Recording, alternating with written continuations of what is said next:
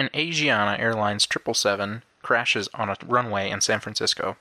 How did the crew cause this plane to cartwheel on the runway? And a quick shout out before we start the episode. As of the recording date, June 7th, this was the 25th anniversary of the 777's entry into service. Happy birthday, 777.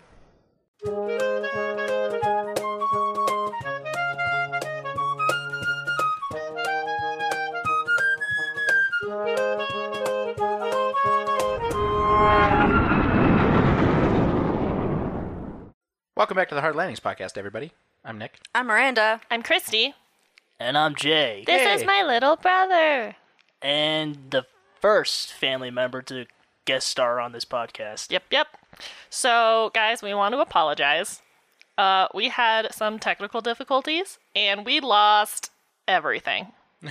Literally anything we had on the hard drive we were using, which we have been doing since we got this new computer, is gone, which means about 5 episodes and multiple other things that go on Patreon and things like that. Blooper reels are gone, Miranda sods. So that's why we didn't post last week. And this was actually not the first time that I guest star on this podcast. And it was actually one of their episodes in which I did guest star, which was the first time that I did that, but they ended up losing that. So this is going to be my second time here. But first time that you guys get to hear him. Yep. So, I'm sorry. And we're doing a totally different one than he got to hear before. Yay. So this will all be fun. We are changing our schedule a little bit, and we apologize for the recommendation that got skipped. We will eventually when we can post salvage this. it, we will post it. We We're promise. sorry. It just, that episode, we already had to re-record it once. And let me tell you, small rant, but frickin' the amount of money it costs to get data salvaged is insane. So that's not going to happen for a little while, because They quoted us $2,000. $2,000 To get about 10 gigabytes of worth data. of actual off of- data we need. Yeah. But, like, with all things considered and how the circumstances are with you guys, I'd say you guys are handled it quite well. I mean, Thank you. this is why we record in advance. You also didn't see my panic attack, so... But it'll be okay. So thank you for being forgiving. We are sorry. It ended up being pretty good because the day we usually would have posted ended up being a blackout day anyway because of the riots and stuff here in the United States. So Right. it ended up, we probably wouldn't have posted anyway, but Hard to say. But we don't know because we didn't have an episode. So, we don't have an episode to post. but thank you, especially to Mike, who he's one of our patrons, and he was like, "Is everything okay?" And I was like, "It's fine. Don't worry about it." Okay. I Everything's just died. Oh, Mike. Everything How just considerate. fell apart briefly. Yeah, but thank you, and thank you for continuing to listen. With that in mind, what are we covering today, Nick? We are covering Asiana Flight 214. This one was relatively recent, and a lot of people probably remember this because it was pretty dramatic. I mean, I vaguely remember this, but I don't really know much about this flight, so it's kind of nice not knowing much about this and for you guys to explain this to me, so... Yep, this ought to be fun.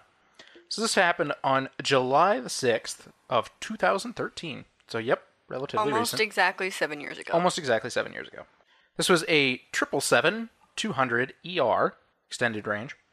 This is one of the only times we will ever get to cover a 777, because they really don't crash very often. They have a very good safety record. Though they have gone missing and have been shot down. So. Yes, unfortunately. And this isn't the only accident of the 777, but that said, they are very, very, very rare. This 777 had the tail number of Hotel Lima 7742.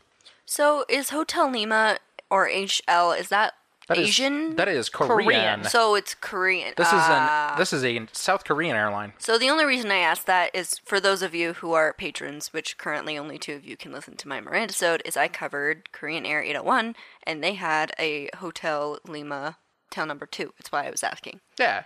And that episode is coming out this month. Stay tuned. So this flight was from Incheon to San Francisco. It was a standard schedule overnight flight with an estimated flying time of 10 hours and 24 minutes. Now we're going to do something weird. For this flight, the pilot flying, or the left seat pilot, who was performing the captain duties, was 45-year-old Lee Kang-kook. He was a pilot in training on the 777 for a captain's role. What was he transitioning from? He was transitioning from an Airbus A320. He had been captain on A320 for a long time. He had 9,793 hours total, so pretty experienced, of which only 43 hours were on the 777 in just 9 flights up to this point. And the pilot not flying, or pilot monitoring, in the right seat performing co-pilot functions was Lee Jung-min. He was 49 years old. He had an impressive 12,387 hours total, of which 3,220 hours were on the 777. He was a check pilot, or instructor, and he was actually the pilot in command for this flight. So, this is a whole lot of confusion. But basically, the pilot in the right seat was the instructor. He is officially the pilot in command, since the pilot in the left seat isn't signed off to be a captain on the 777 yet he was having to perform captain duties because he was training to be a captain on the 777. So, while the instructor in the right seat was technically not performing the captain's duties, he was responsible for anything that happened on that flight as a captain, as the pilot in command. So any situation they were in was technically his responsibility. Keep that in mind during my analysis, because I'm going to make it sound like that's not the case, but that is definitely the case. And this just makes things very confusing, but we're going to use the terms, instead of captain and first officer, we're going to use the terms pilot flying for the left seat, the pilot in training. And the pilot monitoring. And the pilot monitoring, or the instructor pilot, in the right seat. There was a second relief crew on board as well that was made up of a captain and a first officer. So between the 4 crew members, there were 3 captains and 1 first officer, officially. And they were only used for, that relief crew was only used for a portion of the cruise flight. The flight departed with the trainee and the instructor pilots, or the primary flight crew. They flew for 4 hours and 15 minutes of the beginning of the flight, and then the relief crew took the control of the airplane for the next 5 hours and 15 minutes. Just curious, how much does it suck to get into a cockpit seat halfway through a flight? Because it's tight. It is, but it's actually not bad. Like in the 777, it wouldn't be terrible because they can actually move the seat pretty far. So they slide back and then they slide to the side so that you can swing your legs out and get out. So that's nice. It's not totally terrible. Because when I got into the Spruce Goose, that was tight for me, and I'm not big. And to be fair, most cockpits are not very big. Like the 737, you basically have to climb over the seat to get in. Even though they slide to the side, you still basically have to put your feet over the controls into the seat. Sounds great. Yeah. I bet someone as big as I am, and I'm 6'1", that'd be pretty tight for me. It can be.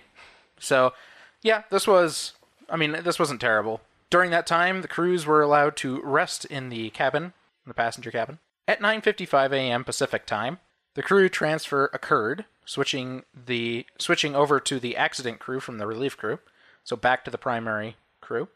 About 6 minutes later, the crew discussed their expectations for a visual approach into San Francisco.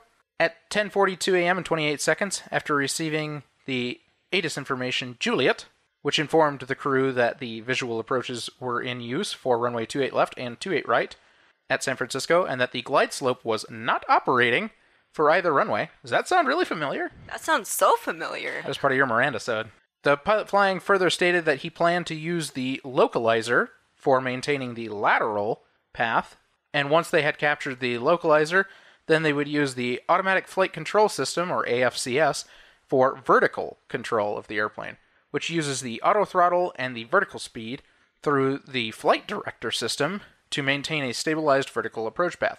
So in other words, the throttle's automatically adjusting for power, and the vertical speed being adjusted, though manually, helps the airplane maintain a very stabilized approach. They had an MDA, or minimum descent altitude, of 460 feet MSL, and a go-around altitude of 3,000 feet for their missed approach. This was all discussed at that time. At 10:47 a.m. and 28 seconds, the pilot flying called for the descent checklist. The pilot monitoring acknowledged the call-out and began to run the checklist. At 10:47 and 54 seconds, they completed that checklist, so only about 30 seconds later. At 11:23 a.m. and 33 seconds, the first officer, the one from the relief crew, returned to the cockpit and occupied the jump seat and acted as an observer, which he will be referred to from now on, during the approach and the landing. So in other words, he was just sitting at the back of the cockpit observing everything. The flight was cleared to descend to lower altitudes and was vectored for a straight-in approach for 28 left by air traffic control. At 11:21 and 49 seconds, air traffic control asked if the flight crew had the airport in sight, to which the pilot monitoring reported back, "Okay, runway in sight." The controller then cleared them for a visual approach for 28 left. At that time, the aircraft was at 6,300 feet, mean sea level, so 6,300 feet indicated on their attitude indicator. On their barometric altimeter. Yep. And the airplane speed was 211 knots, with flaps and landing gear up. At 11:22 and 7 seconds, the pilot flying stated, "I am intercepting localizer," and the pilot monitoring stated, "Yes." Yeah. What? Yep. Shouldn't they say intercepting localizer? At 11:22 and 11 seconds, the pilot monitoring stated, "Localizer armed." The pilot flying followed with, "Check cleared visual approach." At 11:22 and 46 seconds, the pilot flying stated, "Next 3100." Then, "Cleared visual approach," to which the pilot monitoring replied, "Check." At 11:22 and 54 seconds, so all of this is within a minute, the pilot monitoring stated, "Let's descend slowly to 1,800 feet, and it's visual." The pilot flying replied, "Yes, yes, sir. I will set to 1,800. At 11:23 and 5 seconds, the pilot monitoring stated, "Localizer capture." The pilot flying replied, "Check. Flaps 1, sir." And the pilot monitoring stated, "Speed check, flaps 1, set." So they set one notch of flaps at that point. As they were capturing the localizer for their straight in, that's what they were using for their horizontal, their lateral. And what is that flap setting at the first detent? It is simply the slats. The slats extend.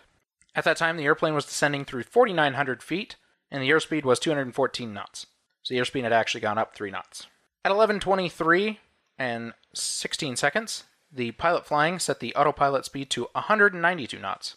At 11:23 and 17 seconds, so a second later, the flight was at 215 knots, descending at 900 feet per minute, when the controller instructed the flight to slow to 180 knots and remain there until 5 nautical miles out. The pilot monitoring acknowledged the instructions from air traffic control. At 11:23 and 31 seconds, so about 15 seconds later, the pilot flying stated, "Speed 180, and the pilot monitoring replied, "Check," immediately followed by the pilot flying saying, "Flaps 5. This was not acknowledged. About 10 seconds later, the pilot flying called for, "Flaps 5, sir," again, and the pilot monitoring replied, "Speed check, then flaps 5. By 11:23 and 50 seconds, the airplane's descent rate had reduced to about 300 feet per minute, so next to nothing. 3 seconds later, the pilot flying stated, "Yeah, I'm descending now," to which the pilot monitoring stated, "Yeah." So confusing. Yeah, that's not proper. No. 5 seconds later, the pilot monitoring called vertical speed, and the pilot flying replied 1,000, and the pilot monitoring replied, "Check." So they changed their vertical speed from 300 feet per minute to 1,000 feet per minute down. There was no communication between the pilots for the following 31 seconds.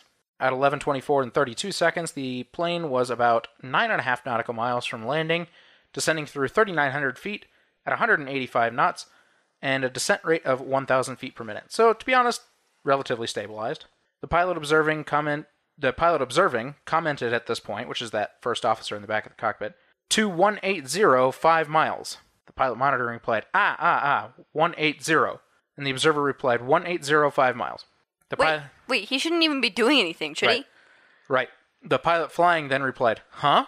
Yeah, I would be, too. So, What?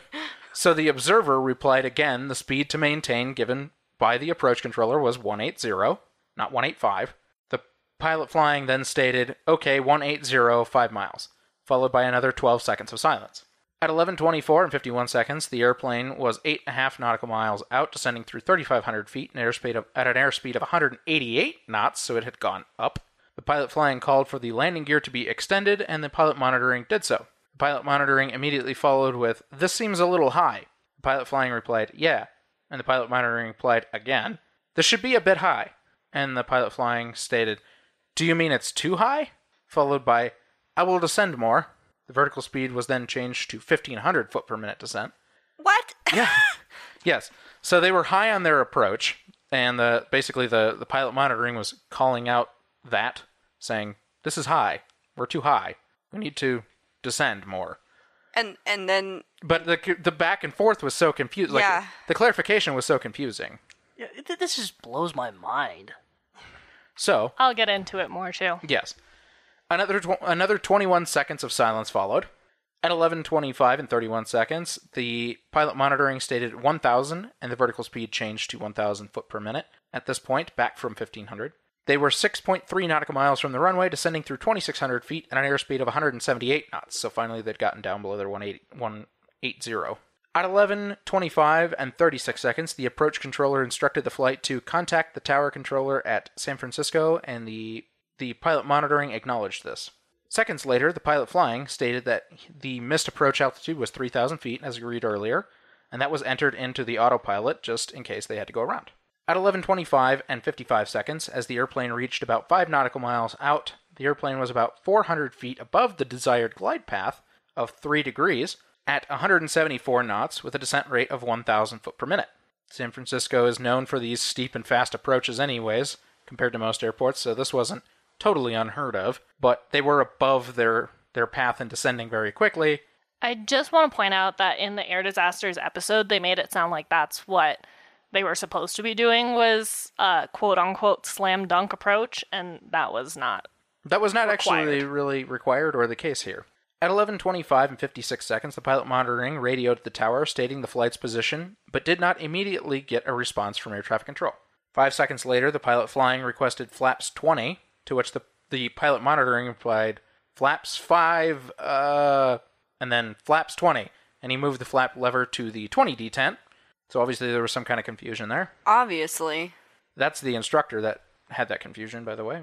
At 11:26 and 10 seconds, the autopilot's speed was changed to 152 knots, and 2 seconds later, the pilot flying called out flaps 30, and the pilot monitoring replied, speed check, flaps 30. This was done at 174 knots, which is above the 170 knot speed limit of the flaps 30 setting. So in other words, the flaps all have a speed setting, like you can't use them at or above a certain speed, and they were using them that flaps 30 starting 4 knots to high above the speed limit for flaps 30. That would be 30 degrees, by the way. At this time, the plane was 3.5 nautical miles from the runway, descending through 1,500 feet at 169 knots, and a descent rate of 1,000 feet per minute. At 11:26 and 32 seconds, the pilot monitoring stated flight director, and the pilot flying replied, check. At 11:26 and 36 seconds, the pilot monitoring, so about 4 seconds later, the pilot monitoring stated speed, and the pilot flying replied, target speed 137, which was then set in the autopilot. So that was their target approach speed, how slow they wanted to make their final approach. The airplane was 2.9 nautical miles out and 165 knots, descending through 1,300 feet. This would have been significantly above the glide slope, which would have been visually indicated by the PAPI, or Precision Approach Path Indicator lights, beside the runway, which would have been in sight. They were indicating 4 white at the time, so there are 4 lights, and they will either indicate white or red. If you have 4 white, you're too high, 3 white, you're too high, 2 white and 2 red, then you are perfect, you're right on your glide slope. 3 red, then you're too low, 4 red, and you're dead. That's the saying. 4 red, you're too low. Way too low. So at this point, they were way too high. They were saying 4 white. At 11:26 and 40 seconds, the pilot flying called out, flight director off, and the pilot monitoring replied, okay. At 11:26 and 44 seconds, the pilot monitoring stated, it's high. And through the next 8 seconds, the airplane's descent rate increased from 1,000 foot per minute to 1,500 foot per minute to compensate for this very high approach they were doing. At 11:26 and 52 seconds, the pilot monitoring stated 1,000. Pilot flying replied, check. At 11:26 and 54 seconds, they were 2.1 nautical miles out, descending through 1,000 feet at 151 knots, descending at 1,500 feet per minute. Isn't that a little bit fast now? They are descending very quickly now, for being only 1,000 above. Yeah. As it passed through 1,000 feet, they were 243 feet above the glide path, so they were still high, which would have shown 4 white lights still. 5 seconds later, the observer stated, sink rate, sir. The observer, that first officer in the back, again, making an observation, stated, sink rate, sir. So in other words, he noticed they were descending very, very quickly. And the pilot flying replied, yes, sir. At 11:27, the pilot monitoring radioed the tower that they were on short final. 5 seconds later, the observer again stated, sink rate, at which point the airplane momentarily reached an 1,800 foot per minute descent rate, which is extreme. But then it began to decrease, and the pitch attitude began to increase, so the nose began to pull up. A second later, the pilot monitoring stated, "Cleared to land?" ? About a second later, one of the flight crew members stated, "Sync rate." Simultaneously, the tower cleared the flight to land on 28 left. So a third call for sync rate, while the tower was clearing them to land. At 11:27 and 11 seconds, the pilot monitoring radioed an acknowledgement of the landing clearance. At the same time, one of the flight crew members said something unintelligible, to which the pilot monitoring responded, "Okay." At 11:27, 14 seconds, so 3 seconds later, they were 1.3 nautical miles from the runway, descending through 500 feet at 137 knots, so their target approach speed, for landing. 1,200 foot per minute descent rate at that time. They were 500 feet above, mind you, so that is very fast for only 500 above. But they were still above the glide path. At that moment, an electronic voice stated 500, which is normal, it's their callouts for landing. And about a second later, the pilot flying called for the landing checklist, which is very late. They are less than 2 nautical miles from the runway. Just over a second later, an electronic voice said, minimums, which is where you make your decision if you're going to land or go around. And another second later, the pilot monitoring stated, "Landing checklist complete. Cleared to land." So the landing checklist was basically completed within 2 seconds? Yeah, no. 2 seconds later, the pilot monitoring stated, "On glide path, sir." There were 2 white, 2 red, so they were actually on the correct glide slope now. At this point, the plane was descending through 400 feet at 134 knots, so now a little slow, at 1,100 feet per minute descent rate, so they were still descending way too quickly. They should have been descending at 700 feet per minute to maintain their glide path. There was no communication in the cockpit for the next 11 seconds. At 11:27 and 23 seconds, the airspeed dipped below 132 knots, which was their minimum possible speed for this approach. It was about 1 nautical mile from the runway, at 331 feet, and they were now below the glide path, so now they were also too low. The airplane then pitched up 2 degrees and remained there for 3 seconds, so from 2 degrees to 4 degrees nose high, and remained there for 3 seconds. At 11:27 and 31 seconds, the airplane was 0.7 nautical miles from the runway, 219 feet high, and 122 knots, so now very slow, with a 900 foot per minute descent rate, and they were seeing 4 red at the PAPI lights, so they were way too low. Uh-oh. Yep. Such a switch. Yep. Over the next 5 seconds, the pitch increased to 7 degrees, so it went up another 3 degrees, and it remained there for 3 seconds before continuing to increase. At 11:27 and 32 seconds, an electronic voice called out 200, so 200 feet above the ground, to which the pilot monitoring stated, "It's low." Pilot flying stated, "Yeah." At 11:27 and 39 seconds, a quadruple chime master caution alert sounded. They were less than half a nautical mile from the runway, at 124 feet high, 114 knots, so now extremely slow, doing 600 foot per minute descent, followed by another voice stating 100, so 100 feet above, at which point the pilot monitoring said, "Speed." Both throttle levers advanced by the pilot monitoring. The stick shaker then activated as the airplane reached 103 knots, so it's amazing that airplane was Stall speed, yeah. still airborne, to be honest. At 0.35 nautical miles out from the runway, they were 39 feet high, doing a 700 foot per minute descent. Engine speeds were at 50%, pitch was 12 degrees nose high, and the speed began to increase, at which point the pilot monitoring called for a go-around. Way too late. Too late. 2 seconds later, the stick shaker stopped at 105 knots, miraculously, and a second and a half later, the airplane had an initial impact with the seawall, as the engines were increased through 92% at 106 knots. So, at this point, they're starting to gain speed, but the landing gear actually impacted the seawall at the end of the runway. The airplane broke apart, the tail separated, and the plane came to rest on its belly to the left of the runway in the dirt, with both wings intact, and a post-crash fire occurred. From this accident, there were 3 fatalities. I just want to mention that this flight did have a bunch of teenage, mostly girls on board, I think. Yeah, they were all going to some summer camps in the United States. They were all from Korea. So all 3 fatalities were 3 teenagers. Wasn't one of them one of the girls that was ejected out the back? They were all 3 ejected out the back of the Because they airplane, weren't actually. wearing their seatbelts? 2 were ejected out the back. Okay, 2 were ejected out the back. What about the other one? We'll get into it. Yeah. Okay. We'll get into that in just a moment. As for serious injuries, 1 flight crew was seriously injured, 8 cabin crew were seriously injured, 40 passengers were seriously injured for a total of 49.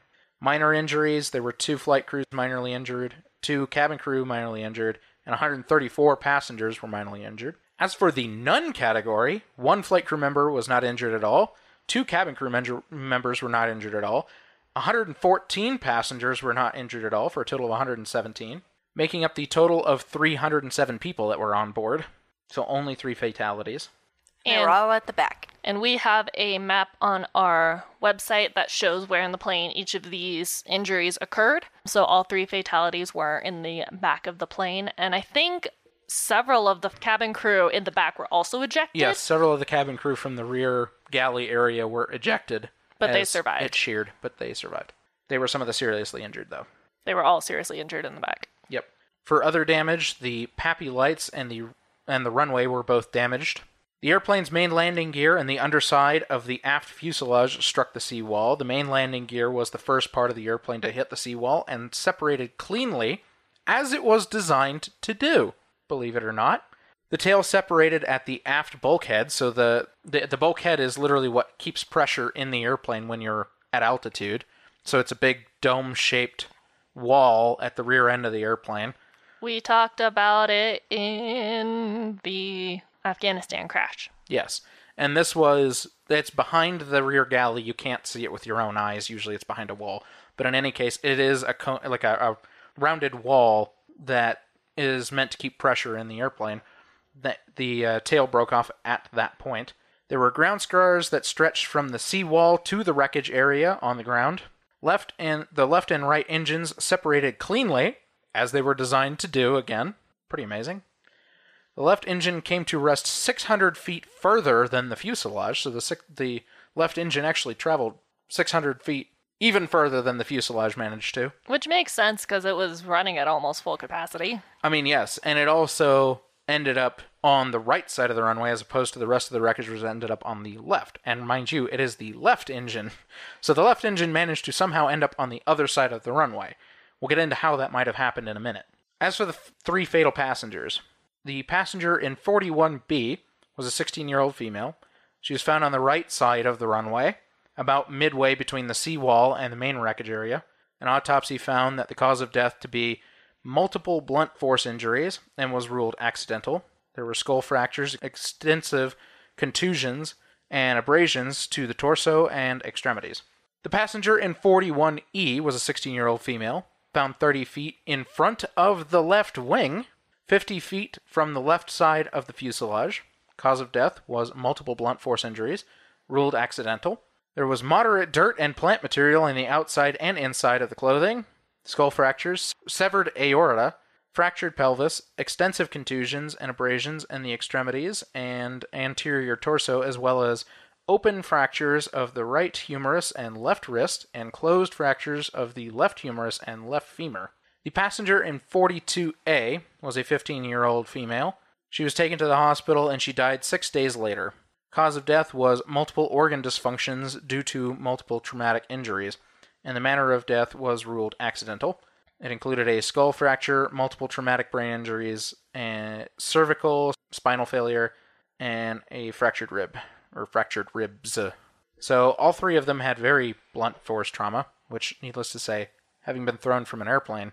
Well, the 15-year-old was not, which we'll Right. get into later. Right. Only 2 slides deployed properly from this airplane. The rest did not inflate, except for one that inflated inside the cabin, Oh, no. pinning a flight attendant under it until it was punctured with a cabin axe by another crew member. Oh, I remember that. And they both managed to escape. Yikes. It was a bad time. Yeah. Hear that? Believe it or not, summer is just around the corner. Luckily, Armor All, America's most trusted auto appearance brand, has what your car needs to get that perfect summer shine. Plus, now through May 31st, we'll give you $5 for every $20 you spend on Armor All products. That means car wash pods, protectant, tire shine, you name it. Find out how to get your $5 rebate at armorall.com. Armor All, less work, more clean. Terms apply. And we're back. Did you enjoy that ad? Must have been great. That may or may not be there. That may or may not be there right now. Yeah. That's okay. This investigation was performed by the National Transportation Safety Board, or NTSB, as expected, and they had a huge task on their hands.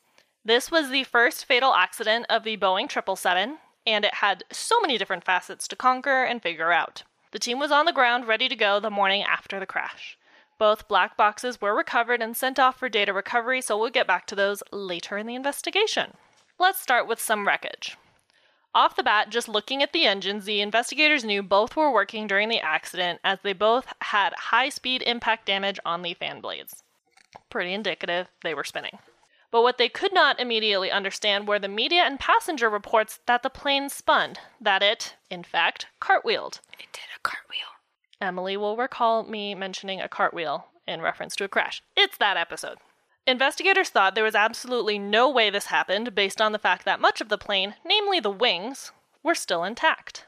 The last notable time that a plane cartwheeled ended devastatingly in pieces, and that was United Airlines Flight 232, which was our pilot episode, if you want to refer back to that. Yeah, I totally remember that one. Yeah.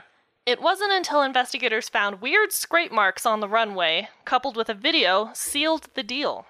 Quote, video from airport surveillance cameras showed that following the initial impact, the tail of the airplane separated, the airplane slid along the runway, and the rear of the fuselage lifted up, tilting the airplane into about a 30 degrees nose-down angle. The airplane pivoted counterclockwise about 330 degrees before impacting a second time and coming to rest off the left side of the runway, about 2,400 feet from the initial seawall impact point, end quote. We have 2 different videos of it up on our website that shows exactly what happened if that lovely description didn't do it for you. There's one that you can definitely see the cartwheel. The second one will be as a link on it, but will not be, you can't just play it from the website. Yeah, but they're both surveillance footage from the airport, so. Now, is the surveillance video from the tower, or? One of them is from the tower. So one is pretty grainy footage, that one's on the ground, and the better quality one doesn't show the cartwheel as well, but is better graphically.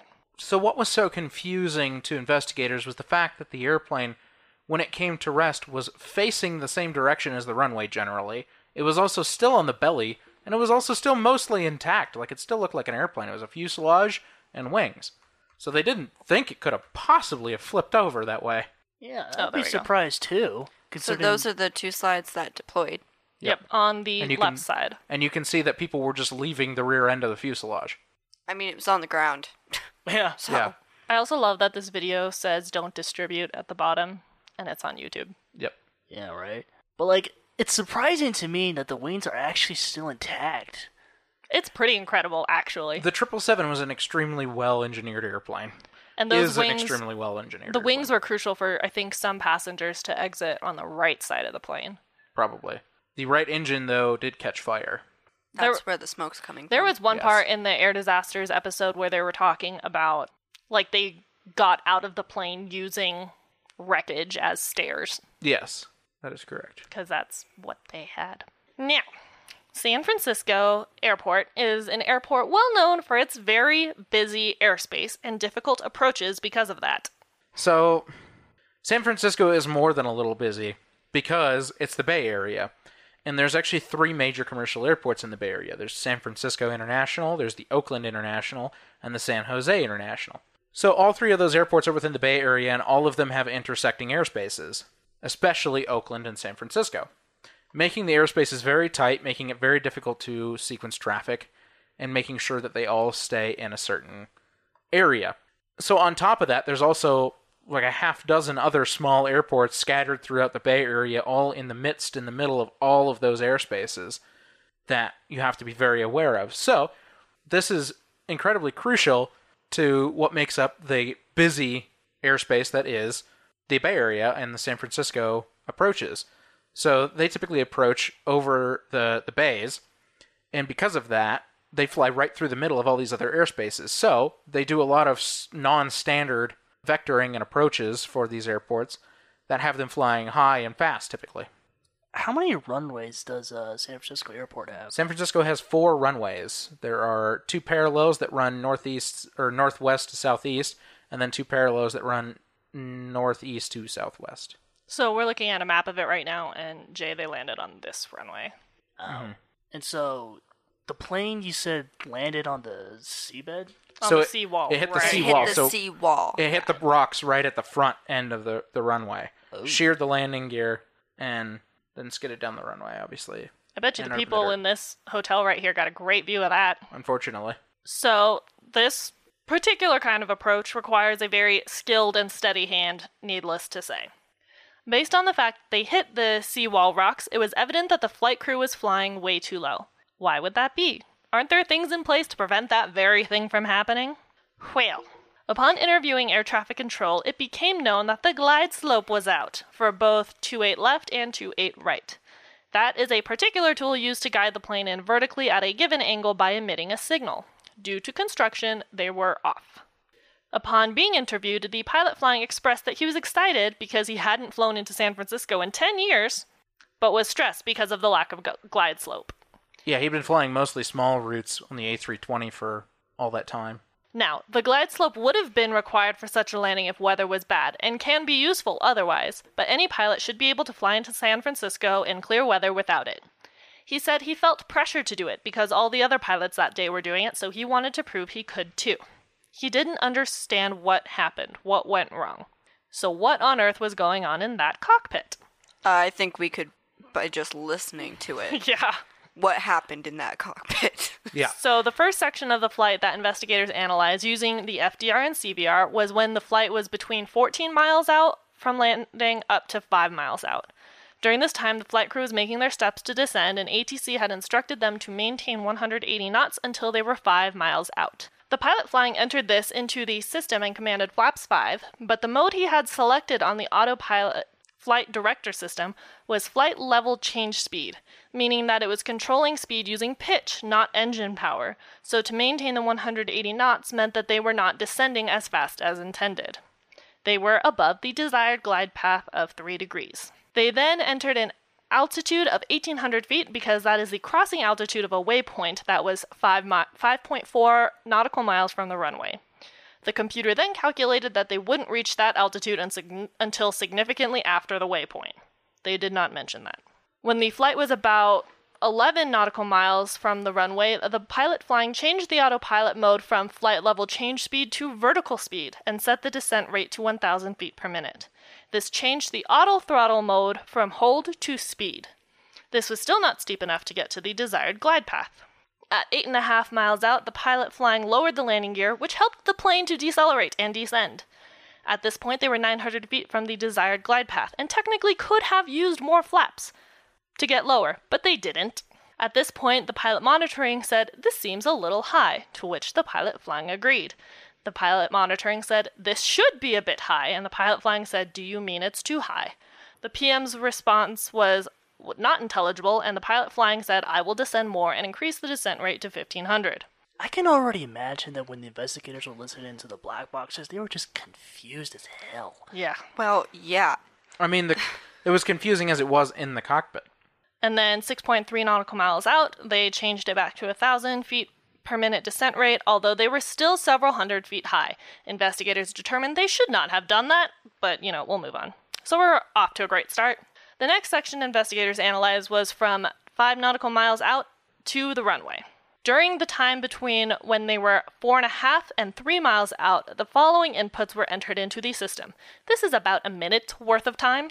At 1,850 feet in altitude, flaps 20 was entered, and a change of speed to 152 knots which helped them descend to 1,550 feet, when the autopilot was then changed to flight level change speed again. And then it was disconnected altogether, and the engines moved to idle to counter the increase in pitch caused by previously changing the autopilot to flight change speed, as well as pushed the column forward. At 1,330 feet, flaps 30 was selected. When interviewed about that short span of time, the pilot flying said that he had changed the autopilot to flight change speed to move the thrust to idle and stay there, making the descent more rapid than vertical speed. He also wasn't sure whether he selected flight change speed. Once he was told that it was selected, he said it didn't really matter because it shouldn't have changed the functionality of the auto throttle, which should have been controlling the speed. He still insisted that he didn't think he changed it to flight change speed. Whatever. Long story short, he didn't think that him lowering the engines to idle would matter because the plane would increase engines to match the input speed if needed. So why didn't it? Why did they descend too much and crash into the seawall? This whole series of inputs was performed in rapid succession and was really weird and abnormal. Really, it shouldn't have happened and wasn't really designed to go through all those different modes rapidly.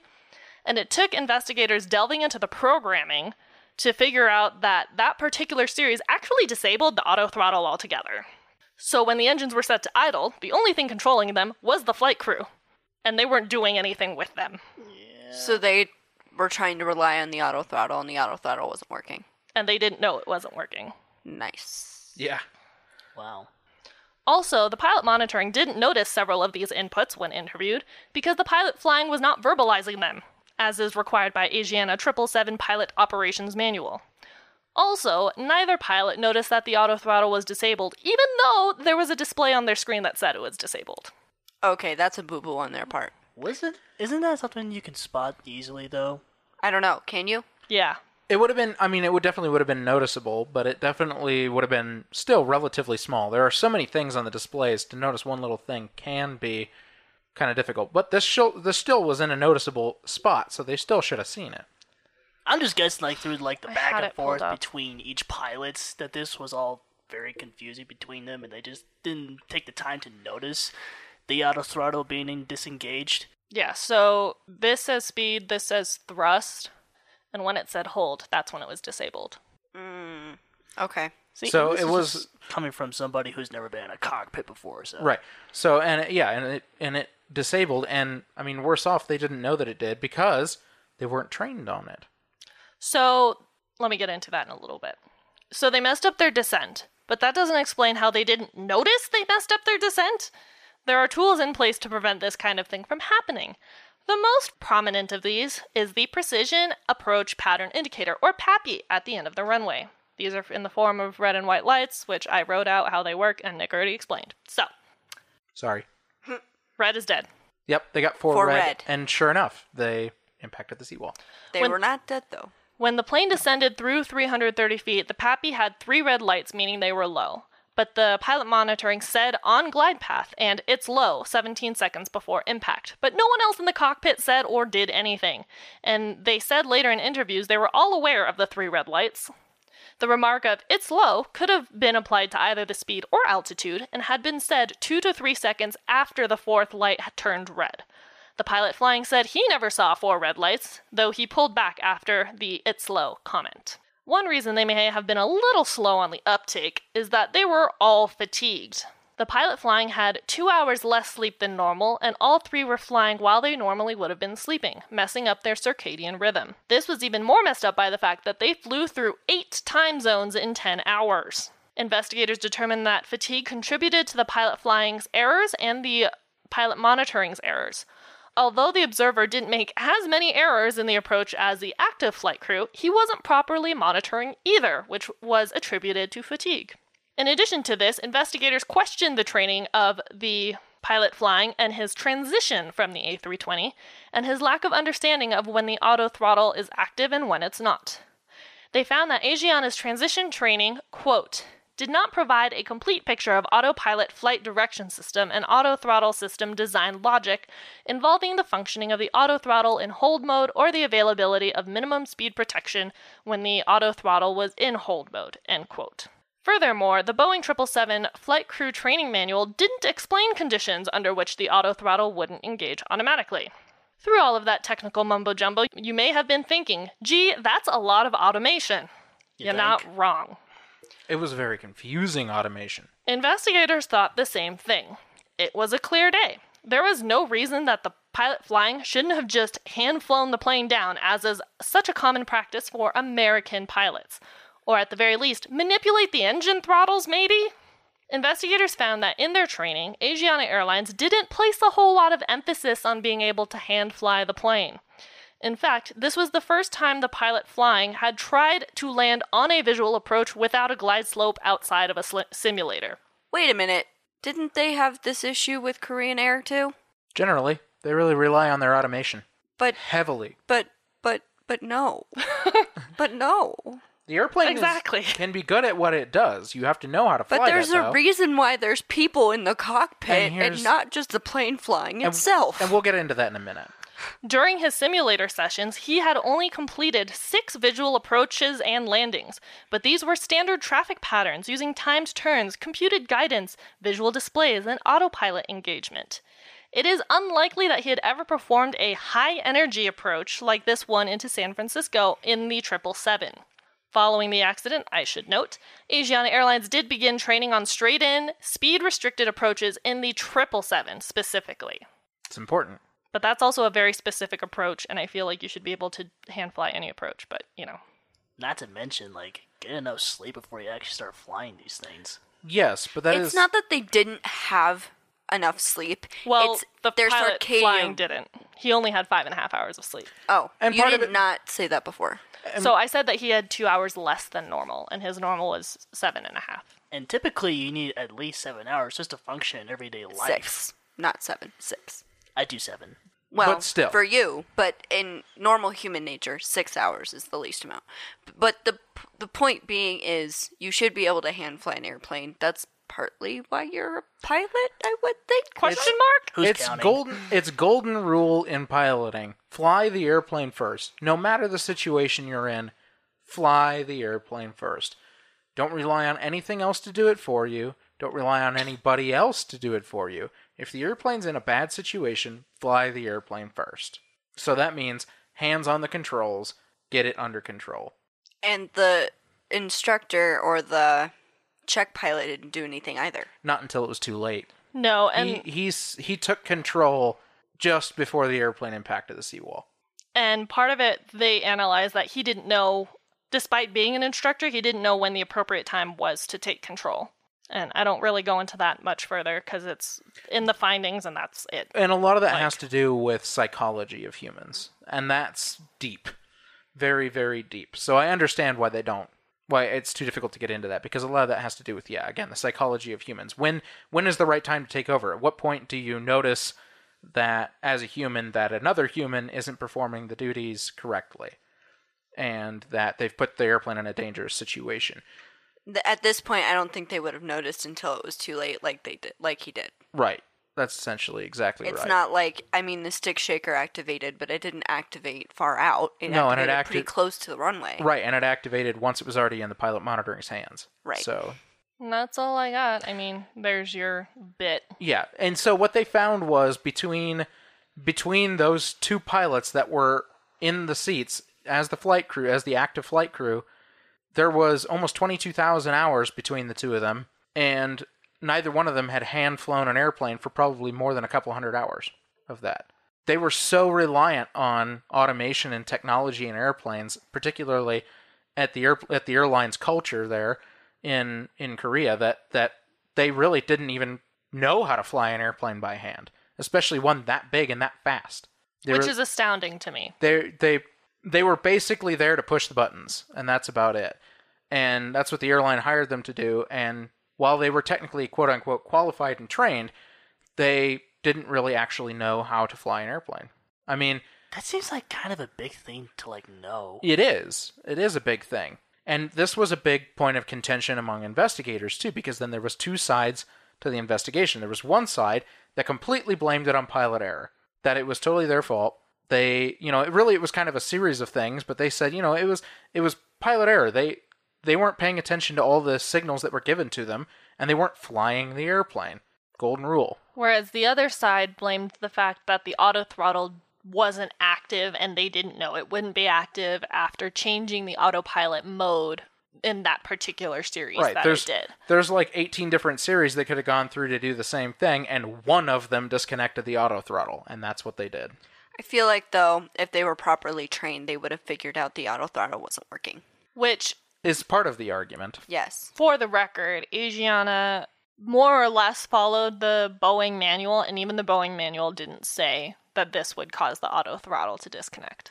Well, it was such a weird thing to do that maybe not, but they should have been able to look at that and see it's the autothrottle's on hold, it's not working. Yeah. Is my point. And this didn't really come up a whole lot in the report, but it did come up in the air disasters episode that the pilot flying was relying on the wake up, it's a special wake up mode that the autothrottle in the 777 has. Yeah. Where even if the auto throttle isn't quote unquote active, it'll still control the throttles. Yeah, it's a speed protection function that's built into a lot of airplanes actually now. But was turned off yeah. because of that series of inputs. They managed to turn it off, and most pilots, even at Asiana, didn't even think that was possible. Yeah. They weren't trained on it. They didn't know that the speed protection function could be turned off. They knew that if the airplane was in, what they were taught and what they knew was that if the airplane auto throttle was disengaged, that if the airplane's speed got too low, the auto throttle would still kick in anyways and advance the throttles to save the airplane. And it didn't do that in this case because they didn't know they had actually disengaged that function of the auto throttle. Specifically. To me, though, that still means an over-reliability on automation. Yes. You should know. It is.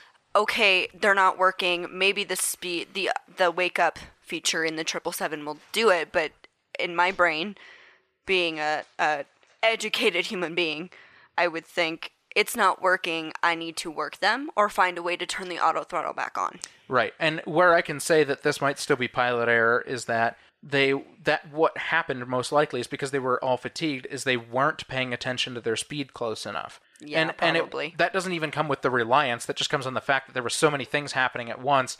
I mean, you have to realize that they covered 3 nautical miles. That last part where they basically dipped below, got way too slow, that all happened in a matter of a minute and a half, essentially. Making it wildly confusing. Minute and a half, 2 minutes. So, that happens really, really fast while everything else is going on. They're trying to stabilize the approach.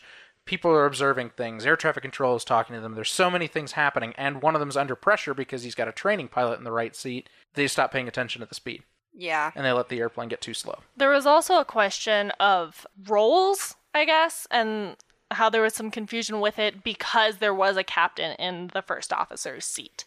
Right. And there was... And he was pilot in command, technically. And so there was confusion about, well, whose job was it to do this, this, and this, but really that wasn't a crucial factor. No, I wouldn't think it would be It's either. everyone's job to monitor in that regard. Right, that's crew resource management. Yes. Even the guy in the back seat should have been... And they blamed him too, in some part. And so that's why... Although I think he did a better job than the two who were actually flying the plane. But he also wasn't monitoring properly, and they attributed that to fatigue as well, purely from crossing into so many different time zones in such a short amount of time. Right. Okay, so we'll talk about crew resource management here because it was a huge breakdown. And I pointed this out a little bit in my story, a little bit indirectly, because you might have noticed that I said several times, like there was 31 seconds of silence, followed by 12 seconds of silence, followed by 21 seconds of silence. They weren't communicating. They weren't communicating at all. They were in the situation the whole time. The airplane was never stabilized on the approach correctly, and the only time that it was is when they stated it's stabilized, and then they never talked about the fact that it wasn't stabilized basically the rest of the time until it was too late. And so that was an obvious sign that crew resource management just wasn't there. They weren't talking to one another. They weren't observing the situation and having a conversation about it at all. They were just letting the airplane fly, and that was incorrect. There was a big breakdown in crew resource management. Yeah, and I think we all can pretty much agree that sometimes a lack of communication or even just miscommunication in general does oftentimes develop poor performances, especially for both of these pilots. Yep. And people died. Right. So then let's talk about those people that died again really quick. Did you like my segue? Yes. Yeah. So the passenger in 41B was actually in seat 41D. She wasn't in her proper seat? She was not. So she was sitting actually here. Then what happened to the person that was sitting there? Probably switched. They were all friends. Yeah. They probably switched, which was really unfortunate. So she was sitting next to 41E, who also died. Is she the one that wasn't wearing a seatbelt? We'll get into that. So yes, Okay. so the person in 41E was in her assigned seat and was observed without a seatbelt. The passenger in 41G was in her assigned seat and wearing her seatbelt. Right here. That's Her. F. Nope, it is G. It is G. What? A, B, C, D, E, G, H, J, K. Yeah. How does that make sense? It has to... Okay, allow me to explain. Please do, because I was confused by this as well. Yes. A typical setup of the 777 is a 252 configuration. Oh. Does it make sense now? Yes. A, B, C, D, E, F. Was it C, D, E, F, G... What? C, D. C, D, E, F. A, B. C, D, E, F, G. Right. So G would have been the outside on the middle. Yes. And then... And then It doesn't explain the lack of F. it does, because there's only 3 seats in the middle, and they always want the aisle seats to be the same Oh, in the middle. That makes sense. so for The- reference, for those of you who aren't looking at the map currently, this was a 3x3x3 configuration. So if you ever look at a first class too on a 737 or an A320, most airlines instead It's of having A, B, E, F. Instead or of- A, B, D, F? instead of A, having C, D, F? I don't know. instead of having A, B, C, D, E, F, they'll have either A, C, D, F, or they'll have A, B, E, F, Okay. Yeah, that's weird, but... and they'll just skip out on the rest of it does because make then all sense. the way toward the rest of the back. So they always want the outermost to be the same. Yes, that Got makes it. sense. Okay. So the ones all the way against the window should always be the same in the 777. That definitely helps. Moving on. So that's why they did that the way they did. So 41G was in her seat, So 41 buckled in. Yeah, 41G was in her seat, and her seatbelt was on for landing, where she remained with only minor injuries. So the person right next to her. But the one without the seatbelt was ejected and did not survive. This is why you should wear your seatbelt when We're they going to reiterate tell that you several times. Yep. to wear your seatbelt. Which should actually be all the time, even if the seatbelt sign is not on. Yes. Yes, unless you have to go to the bathroom. Like Miranda. I only had to go to the bathroom once on a plane, okay? Yeah, see, and every time that I've been flying, I always decide to put on my seatbelt, even when it's unnecessary. Oh, yeah. Well, you're It's always supposed necessary. to. They tell you to keep your seatbelt on in case you have turbulence or something. I've seen plenty of examples of why you should leave it on. And if you believe that it's useless on an airplane, you're very ignorant. That is all I have to say. But even so, most of the time, I'm just sleeping. So, Continue. passenger 41D's seatbelt was found unbuckled and undamaged with no signs of stretch. The passenger was found on the right side of the runway, not far from where one of the aft flight attendants was found. So, yes, one of the flight attendants was ejected, but I believe stayed attached to the seat. So they were injured, but not seriously. And Oh, they were seriously injured. okay, but they lived. or they were seriously injured, but they lived. But yes, this girl was ejected from the airplane and did not. The passenger in 41E was found by the plane, though they could not determine if she got there herself, if she was brought there by an emergency responder and forgotten, or if she was ejected and landed there. Her seatbelt was also found unbuckled and not stretched. Now So- you can mention what actually happened. So now to we her. can mention what happened to her. So unfortunately, You'll recall that we mentioned that there was plant and dirt stuff in her clothing. yes, and she had a lot more signs of abrasion and fractures and such than anybody else, and than either of the other two. What had happened was somehow she ended up on the left side of the airplane after it came to a stop, forward of the wing. Mind you, she was rear of the wing where she was seated, so somehow she ended up way far forward, and we don't know how. We don't know if she was ejected and literally thrown all the way there as the plane did a cartwheel. That could be. We don't know if somebody dragged her there or if she got there herself. The only reason that she got there herself theory even exists is because why she was found with all those injuries was she was run over by a fire truck. Yeah, they didn't see her. So when they did see her, they said she looked like a doll. And they didn't notice any blood coming from her and thought she was a doll. And then, If you ever listen to any crime podcast ever, it's not never a mannequin. doll. It is not a mannequin. It's never a mannequin, and it's never a doll. And especially after a plane that just crashed. Are you kidding me? Of course, it's a person. so unfortunately, yes, she was run over by a fire truck.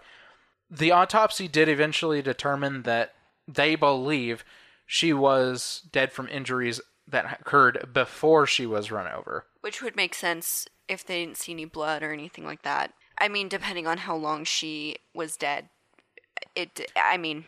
So you start to wonder, why didn't they see her before they ran over her? Well, what had happened was, and if there's some video footage out there of this, the firefighters sprayed so much foam all over that airplane to disperse the flames. That she was probably covered. She was probably covered in foam at the time that she was run over. So they didn't see her until after the fact. Yeah. They didn't know, basically. And so you know, there was a lot of things that were kind of wrong with the way the firefighters handled this too, but you can't really entirely blame them either. They were trying to do their job. If they had kept their seatbelts on, they probably would have stayed in the plane. As a matter of fact, the NTSB found that the two would have survived if they buckled their seatbelts. This is why, upon approach and leaving, and basically every other time you're sitting in a plane, you should be wearing your seatbelt. And to be perfectly honest, seatbelts in planes are way more comfortable than they are in cars. Fact. And I'm sorry, like, sometimes there are large people, and you have to have multiple seats, and it may not be the most comfortable. We are not those people, so we cannot attest to that. However, it is very crucially important That you buckle your seatbelt, because something like this can happen where you get thrown from the airplane because nothing is holding you in your seat. And mind you, their seatmate was wearing their seatbelt and probably just had scratches. Yeah.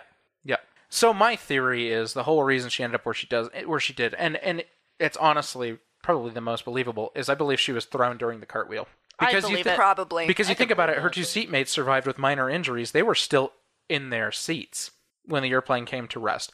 She was thrown rearward out of the airplane and ended up forward of the wing. That really, if she was thrown out of the airplane that way, that really only could have happened During the cartwheel. If she was thrown during the cartwheel. It would make the most sense, to be perfectly honest with you, because the other person who was ejected was sitting right next to them. And in the seating chart, it shows them sitting across the aisle. They weren't sitting in the correct seats. So she was probably thrown out when the tail hit and detached, and when it cartwheeled, nothing was holding the other one in place, and so she fell out the back, too. That's essentially, yes, likely what happened. That would make sense to me, anyway. Very unfortunate, no and matter. hard to determine either way. Yes, no matter. The passenger in 42A was restrained for landings, but the severity of her injuries were likely from being struck by door 4L when it separated during the final impact. Oh, no! Like, struck in the head. So, Yep, because I suspect that it probably damaged her seat because she had cervical spine damage, yeah, which is at the base of your skull. more than likely, That would make sense. door 4L came separated and impacted the back of her seat and Went through it. basically. Yikes. She lived for 6 days, but I think it would have been better if she had just been decapitated, because at that point, she wouldn't have had to live in pain for 6 severe. days. Super severe injuries. Yeah, that's horrible. At least she had her seatbelt. Good job. Sorry. So then, we talked about the two slides that opened, and the rest did not. Well, Except one that opened in the cabin, which, that's just crazy to me. And horribly unfortunate. so the NTSB thought this was an atrocity, because Needless it to is. say. Yes. So one of the investigators took it upon himself to perform crash tests, and actually did that in a facility for car crashes. Yeah. That must have been interesting to just walk into that place like, hey, I need to test this thing for a plane. Yeah. But they did a full-on, they rigged it up and tested it. And they found that the inflation mechanism still worked after a low-speed impact, but did not after a high-speed impact. Isn't that the most important, though? Yes. So they found that the slide would be resilient, it could be inflated, all this stuff, except that, due to a high-speed impact, the portion that actually makes it automatically inflate would shear and keep it from actually automatically inflating. Which, fun fact, when things break, it's almost always in shear bending.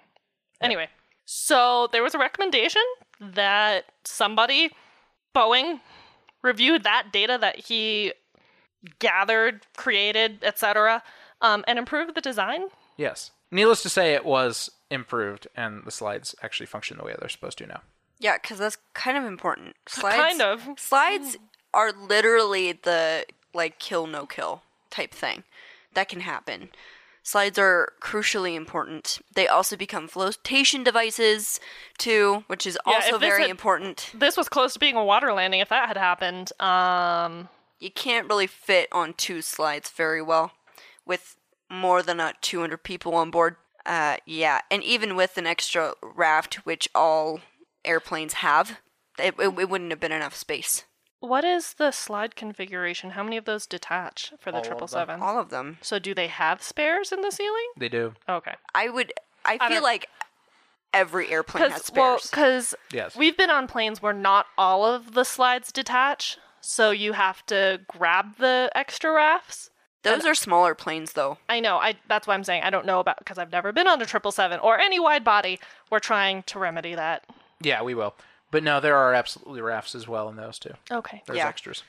Which, by the way, little plug here, always read the safety card. Always know where the rafts are. Always know where extra life vests are, Because where the rafts are. if for whatever reason the flight attendants are incapacitated, Someone needs to get the heck out of there, my dude.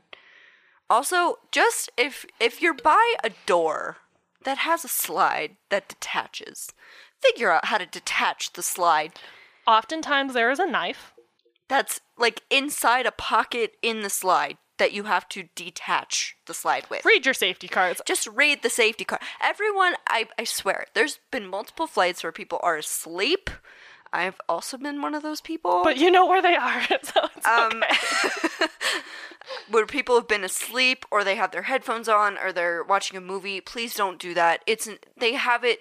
I know it's redundant, and you've heard it 10,000 times. But it's different in each plane. It's different in every plane. It's different with every different flight carrier. It's just different, especially if you're on a foreign carrier. It's different. Just look at the freaking information card. It takes you literally like maybe 3 minutes to read the card. Just read the stupid card. Not to mention, like, the flight attendants, they also do, like, safety demonstrations before the flight even starts. They're required to do that for a reason. Please watch. This has been a public service announcement. This has been our TED Talk, and now we're going to get into findings. And there are 30 of them. Yeah, hold on tight, everybody. I'm going to try my best. So, You can probably skip a couple. the first one, literally the first sentence is, the following were not factors in the accident, so I'm not even going to read that one. Okay. Although the instrument landing system glide slope was out of service, the lack of a glide slope should not have precluded the pilot's successful completion of a visual approach. Absolutely not. Because a visual approach means you probably don't need a glide slope. You don't. It was Because perfectly. that's an instrument approach. It was a perfectly clear day, and all of the flights before them had managed to land just fine. And the reality is a visual approach actually means once you're on that straight-in path, you're allowed to employ any function you want. You can do an instrument approach once you're on that path, that straight in, but the visual also allows you to hand fly the airplane, and in most cases in the United States, that is done. It is a Yes. common practice in the United States. To hand And not fly. for Asian countries for some reason at this time. I mean, it is, but for Asiana, it was not. The flight crew mismanaged the airplane's vertical profile during the initial approach, which resulted in the airplane being well above the desired glide path when it reached the 5 nautical mile point, and this increased the difficulty of achieving a stabilized approach. They say it so nicely in the report, and I can just imagine myself swearing up and down, being like, they did this, and this, and they're dumb, and I would totally have done that. I'd have been like, they are... What? Did that? What? Miranda, we all know how much you love to rant. So. And just, it's hashtag Miranda's mad at history. Yeah. Miranda gets mad at history. The flight crew's mismanagement of the airplane's vertical profile during the initial approach led to the period of increased workload that reduced the pilot's monitoring's awareness of the pilot flying's actions and the time of the unintended deactivation of the automatic airspeed control, or the auto throttle. Yep. About 200 feet, one or more flight crew members became aware of the low airspeed and low path conditions, but the flight crew did not initiate a go-around until the airplane was below 100 feet, at which point the airplane did not have the performance capability to accomplish a go-around, which we talked about in my Miranda episode. It's a big machine and it needs time Yes. to react. The airplane is heavy, and even if you go full throttle all of a sudden, the airplane's still going to take time To react. get to the point where it can climb back out again. Yeah, you have to anticipate the airplane's moves based on the fact that there is a delay in everything you do, thanks to also the fact that it is a turbojet. Turbojets have a delay in thrust because it takes time for them to spool and to gain pressure.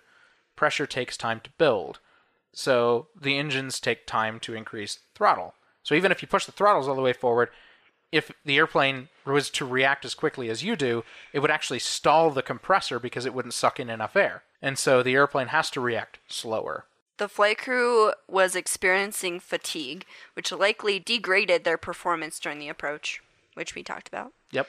Non-standard communication and coordination between the pilot flying and the pilot monitoring when making selections on the mode control panel to control the autopilot flight director system and auto throttle likely resulted, at least in part, from role confusion and subsequently degraded their awareness of the AFDS and AT modes. So again, this is two captains in the two flight crew seats, and they didn't understand who was doing what roles. Yeah. Not to mention one of them was playing an instructor. Yes. It boggles the mind. Insufficient flight crew monitoring of airspeed indications during the approach likely resulted from expectancy, increased workload, fatigue, and automation reliance. The delayed initiation of a go-around by the pilot flying and the pilot monitoring after they became aware of the airplane's low path and airspeed likely resulted from a combination of surprise, non-standard communication, and role confusion. So just basically saying they were all overwhelmed. As a result of complexities in the 777 automatic flight control system and inadequacies in the related training and documentation, the pilot flying had an inaccurate understanding of how the autopilot flight director system and auto throttle interacted to control airspeed, which led to his inadvertent deactivation of the automatic airspeed control. So I have some quarrels with this because, yes, this is true. Okay, he didn't fully understand how the automated systems in the 777 work, like the auto throttle and how that works in conjunction with the flight director and the autopilot and the different modes on the flight director and autopilot. And that's all fine and dandy, except that it sounds like when they asked him about that the flight level change speed, it sounded like he didn't even think he activated that. So it sounds almost more like not only did he not understand it, but he made a mistake. And that mistake is what actually led it to be disconnected. And it was kind of unclear. Their description of the interview was so the reason odd. they came up with this finding was because, okay, he made the mistake, and they got that part, but then when they interviewed him, he said, well, but that wouldn't have changed the autothrottle's function of keeping the airplane from underspeeding, basically. And that was what gave away the fact that he didn't understand how it works, because at that point he didn't know that he had made the autothrottle not function. If the autothrottle automatic engagement function, or wake up, or a system with similar functionality had been available during the final approach, it would likely have activated an increased power about 20 seconds before impact, which may have prevented the accident. Which we just talked about.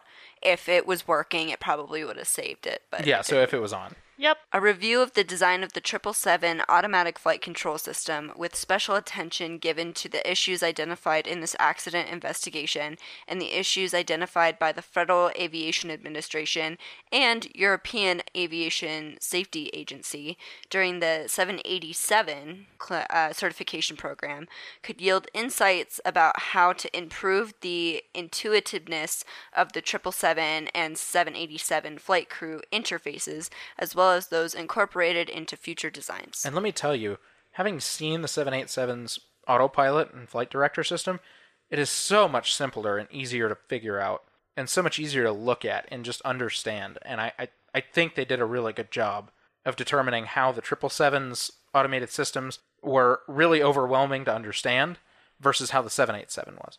Yeah. If the pilot monitoring had supervised a trainee pilot in operational service during his instructor training, he would likely have been better prepared to promptly intervene when needed to ensure effective management of the airplane's flight path. So basically saying that the pilot monitoring, the instructor pilot, just didn't do enough in time. Yes.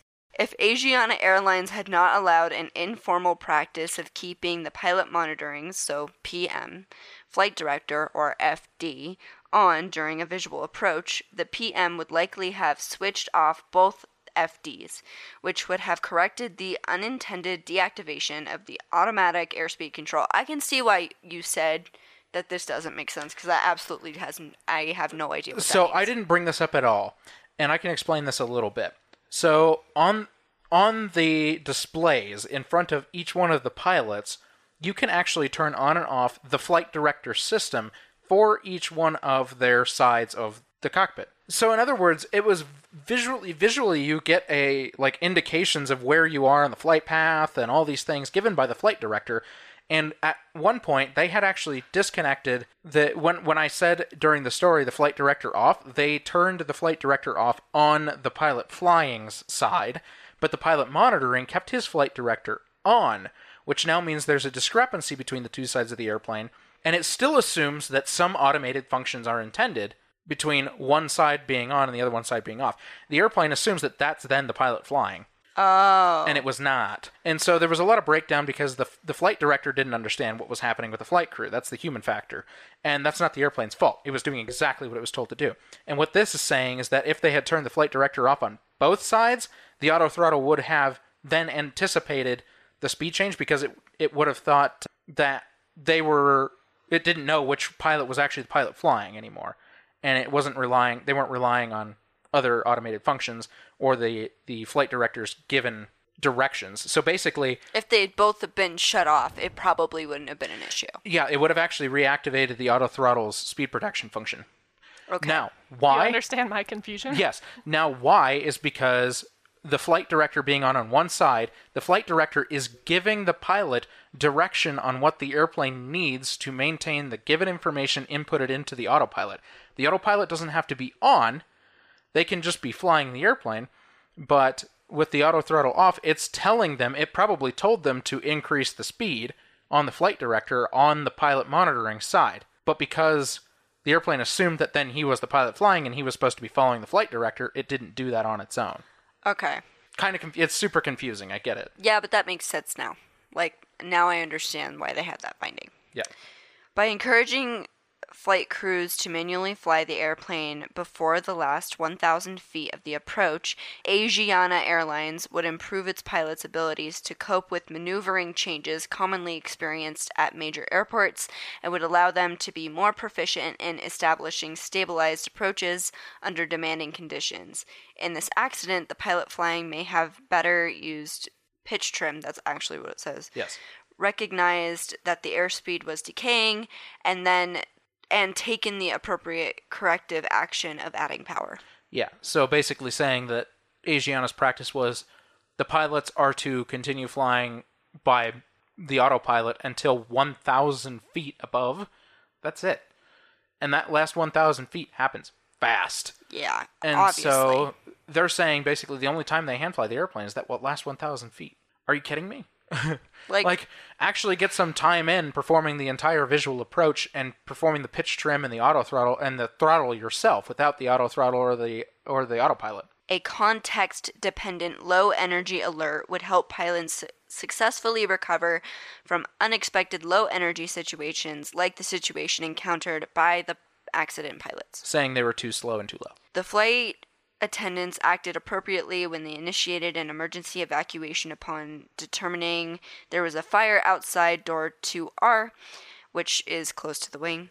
Further, the delay of about 90 seconds in initiating an evacuation was likely due partly to the pilot monitoring's command not to begin an immediate evacuation, as well as disorientation and confusion. Why did he not have them do an immediate evacuation? More than likely, it's because he was talking to... he had probably told them to hold to make sure that the airplane wasn't still moving.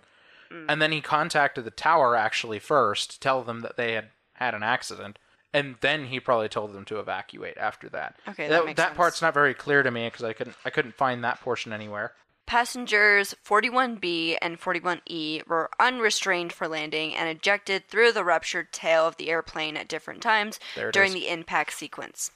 It is likely that these passengers would have remained in the cabin and survived if they had been wearing their seatbelts. Wear your seatbelt. Okay. So there it is. Passenger 42A is likely was likely restrained for landing, and the severity of her injuries was likely due to being struck by door 4L when it separated during the plane's final impact, which we already talked about. The dynamics of the impact sequence in this accident were such that occupants were thrown forward and experienced a significant lateral force to the left, which resulted in serious passenger injuries that included numerous left-sided rib fractures and one left-sided head injury. And that makes sense to me. I mean, they cartwheeled up and to the left, and when it impacted the ground again, that's a heavy, heavy impact. Yeah. The fact that not more people died makes me kind of surprised. It's pretty amazing, and honestly, the way that they were thrown around like that is just, I can't even imagine. I think that's part of why, though, that the engines were designed to come off. Yes. Is that it removes a fire source. Yeah. Because one of them lit fire. Yeah, the right engine Yeah. lit on fire. Boom. So I think that's a contributing factor as to why there wasn't a more disastrous fire and why more people survived. And you can actually go back to San Francisco's history as to why the landing gear was designed to shear as well. Yep. And that's because of the 747 that we talked about, the Pan Am, that went through the instrument landing system. Was this the same runway? No, this was a different runway. Dang it. And on that instrument landing system, when it went through, it didn't shear the landing gear. Instead, the landing gear went up into the fuselage and uprooted seats. Yeah. And so, in this case, they designed the airplane, because they learned from that, to shear the landing gear, which was much safer because then it didn't go through the fuselage. Instead, it ended up chunked out in the middle of the runway.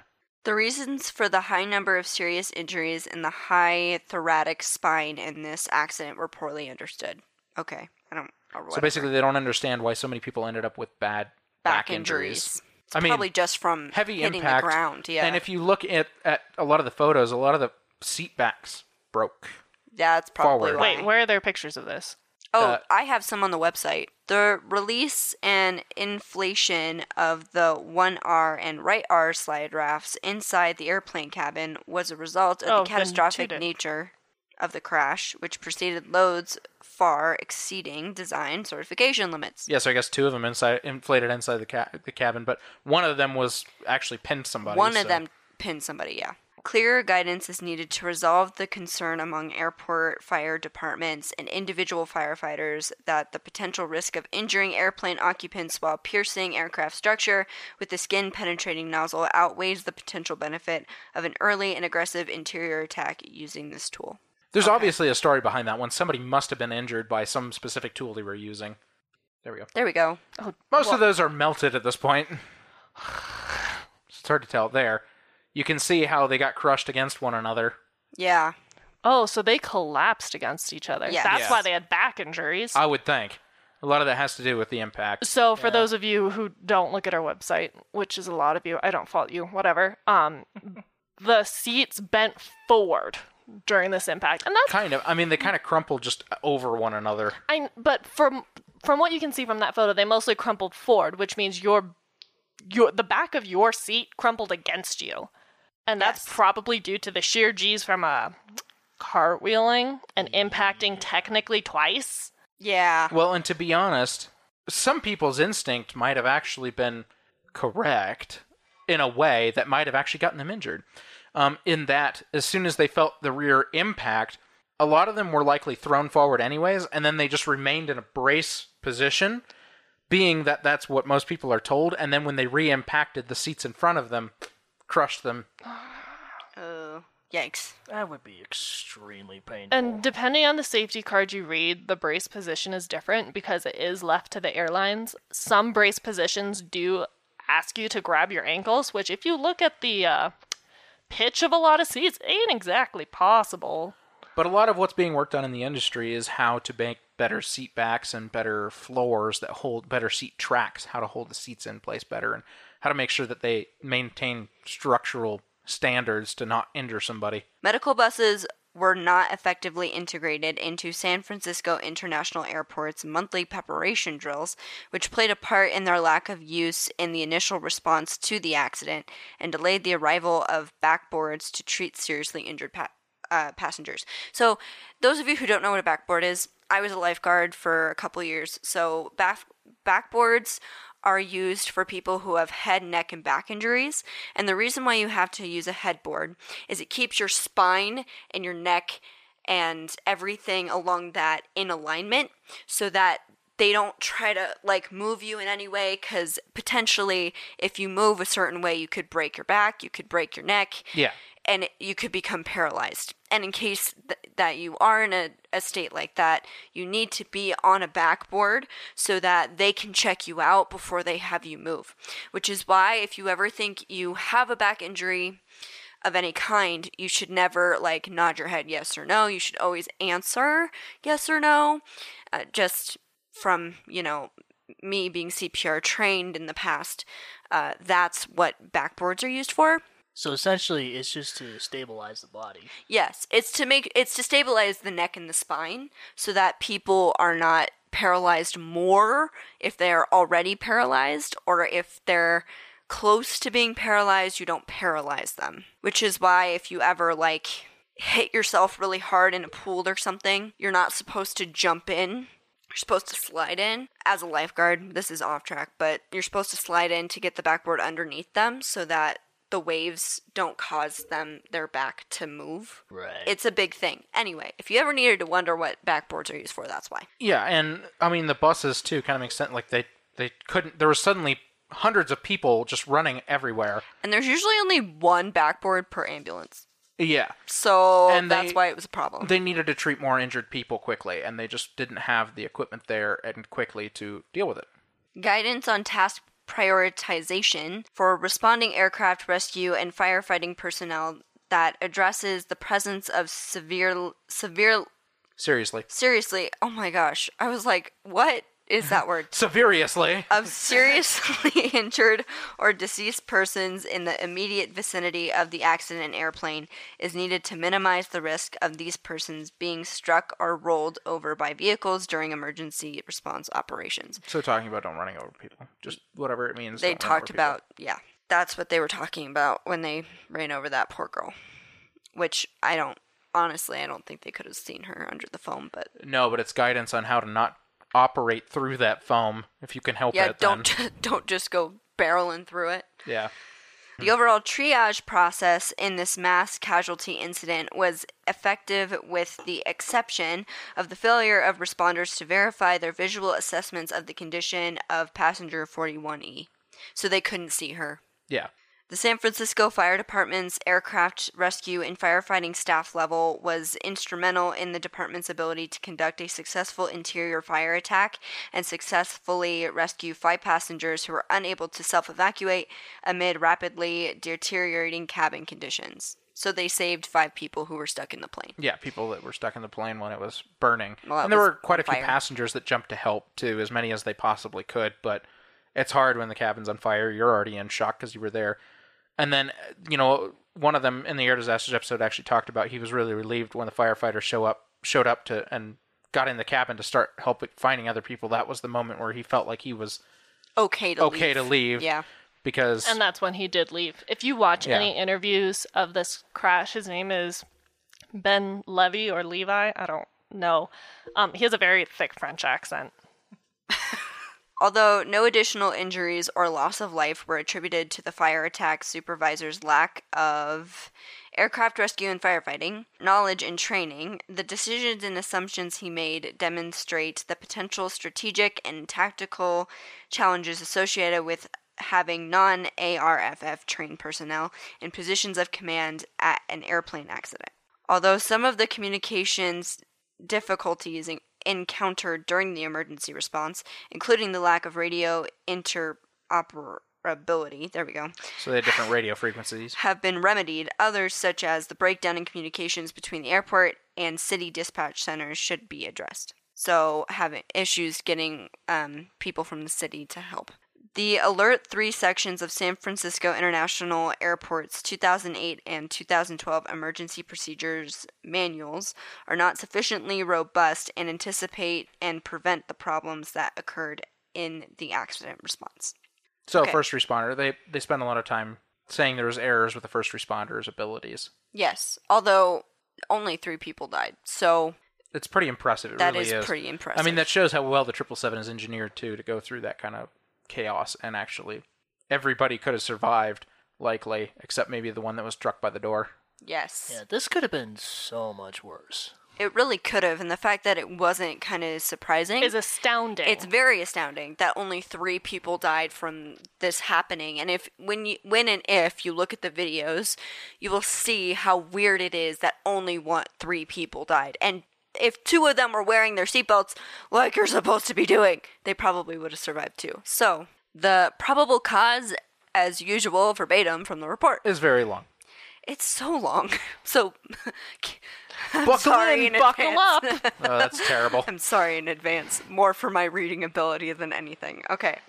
The National Transportation Safety Board determines that the probable cause of this accident was the flight crew's mismanagement of the airplane's descent during the visual approach, the pilot flying's unintended deactivation of automatic airspeed control, the flight crew's inadequate monitoring of airspeed, and the flight crew's delayed execution of a go-around after they became aware that the airplane was below acceptable guide path and airspeed tolerances.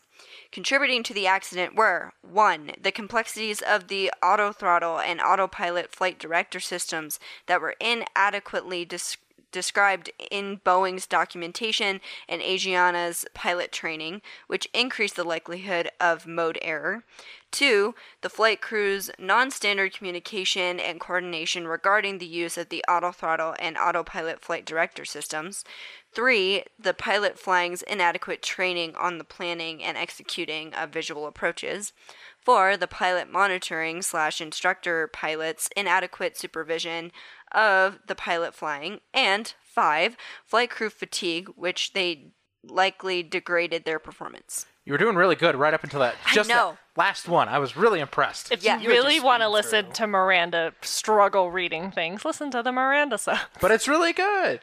Yeah, that wasn't that bad. Okay, Yesterday was kind of a struggle. Listen, 2 days ago? 2 days ago? 2 days ago. Yeah.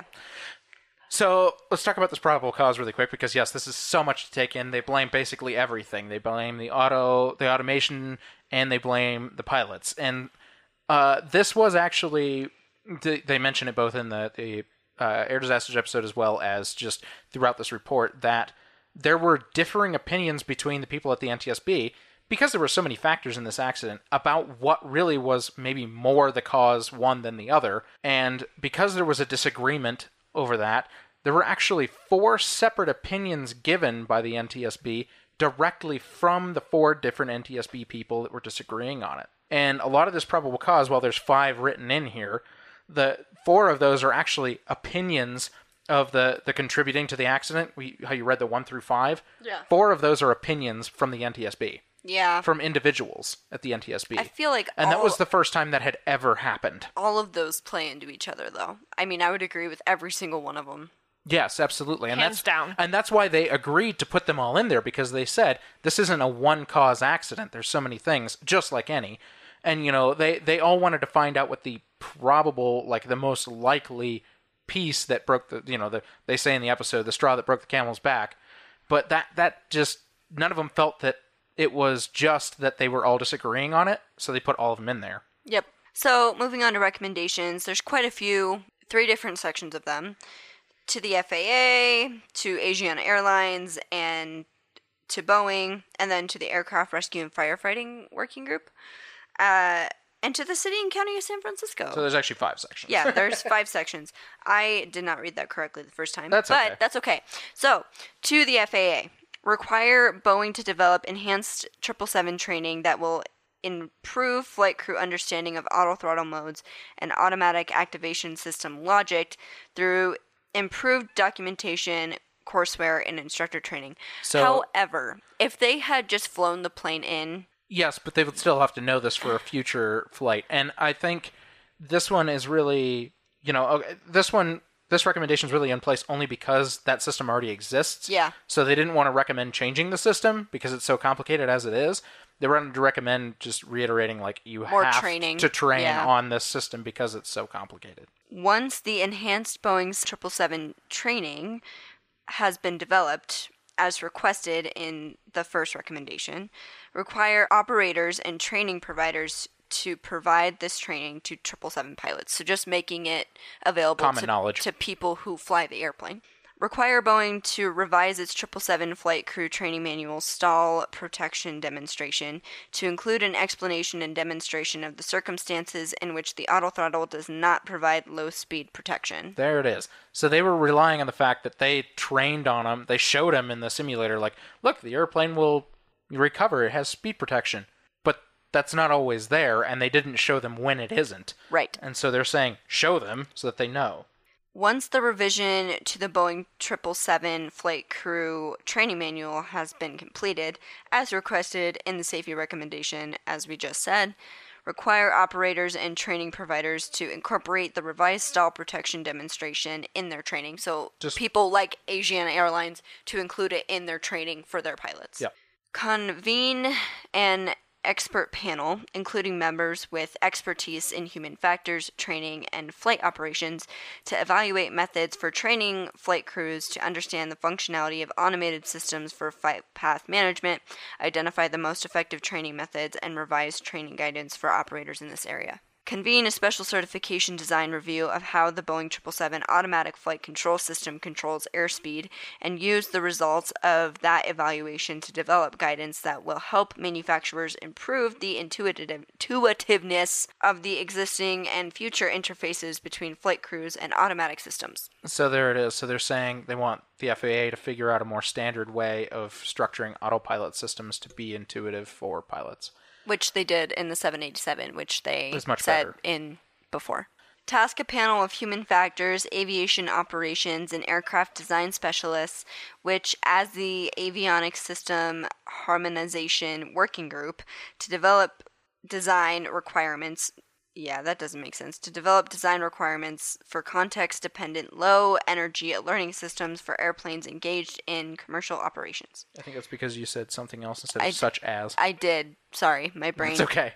You're doing it. Conduct research that examines the injury potential to occupants in accidents with significant lateral forces, and if the research deems it necessary, implement regulations to mitigate the hazards identified. Conduct research to identify the mechanism that produces high thoracic spinal injuries in commercial aviation accidents, and if the research deems it necessary, implement regulations to mitigate the hazards identified.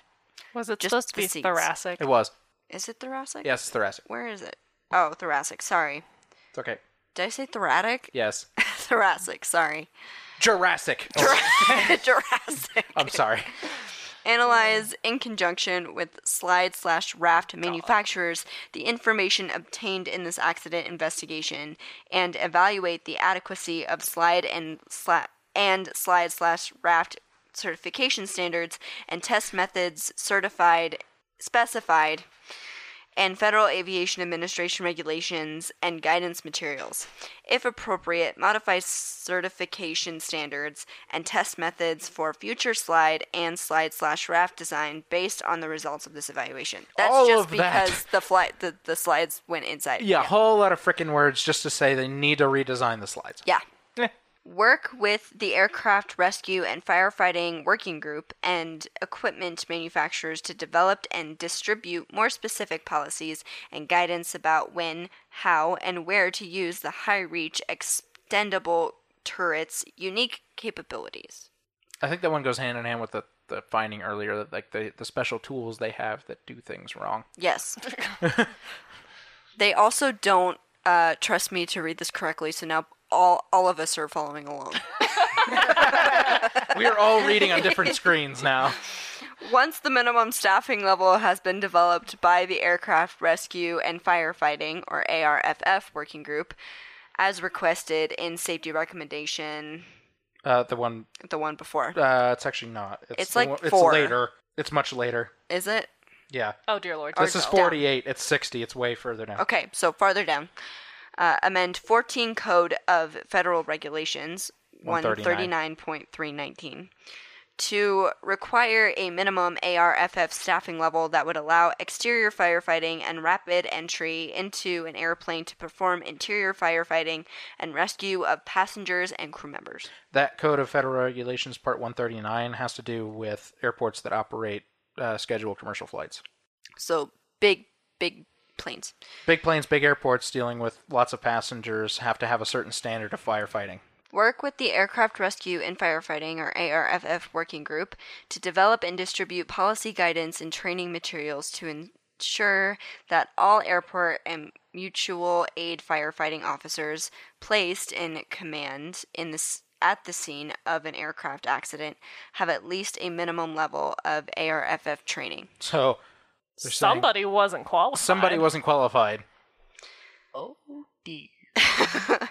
Issue a CERT alert to all Part 139 airports to distribute the information contained in the Federal Aviation Administration's legal interpretation of 14 Code of Federal Regulations 139.319 that requires all personnel assigned to aircraft rescue and firefighting duties to meet the initial and recurrent training and live fire drill Live. They're spelt the same, so my brain went live. Yep, I got it. And live fire drill requirements, and clarify how the FAA will ensure this regulation. Enforce. See, okay, to those of you who don't understand my learning disability, reading and writing, really, you can tell. My brain's like, this is the word, and then it's not the word. It's okay. And now you know. That's okay. Okay, last one for me to read because my brain's tired now. Yep, and I'll take over. I'll take over. Okay, if you want to. Conduct a special inspection, and I can't even say it. Let me restart. Inspection. I know what the word is. Conduct a special inspection of San Francisco International Airport's Emergency Procedures Manual and work closely with the airport to ensure that the airport meets its obligations under Part 139.325. Yeah. Huzzah. Okay. Someone please help me. Please. Recommendations to Asiana Airlines. Reinforce through your pilot training programs flight crew adherence to standard operating procedures involving making inputs to the operation of auto flight system controls on the Boeing 777 mode control panel and the performance of related callouts. A lot of that has to do with the breakdown in crew resource Yep. management, actually. Revise your flight instructor operating experience qualification criteria to ensure that all instructor candidates are supervised and observed by a more experienced instructor during operating experience or line training until the new instructor demonstrates proficiency in the instructor role. So this is instructorception. So They're saying the instructors need to be instructed and make sure that those instructors are trained well enough to instruct the further instructors to make sure that they can do their job sufficiently enough to instruct a regular pilot without needing supervision from another more experienced instructor. Do you follow? So, in other words, just get an instructor that's qualified. Teach the teachers how to teach so they can further teach more people. Yes. Sure. Basically, they were saying this instructor wasn't qualified enough to instruct. Got it. He needed to have another instructor better teach him. Yes. Okay, moving on. Issue guidance in the Boeing 777 pilot operating manual that after disconnecting the autopilot on a visual approach, if flight director guidance is not being followed, both flight director switches should be turned off. Yep. Yes, so it's not being a weird thing that's happening in the cockpit where the plane's like, oh, this person's flying now.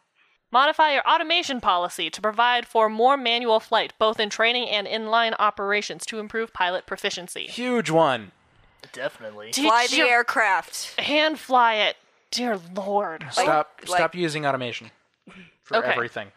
To Boeing, revise your flight crew operating manual for the 777 to include a specific statement that when the autopilot is off and both flight director switches are turned off, the auto throttle mode goes to speed mode and maintains the mode control panel selected speed.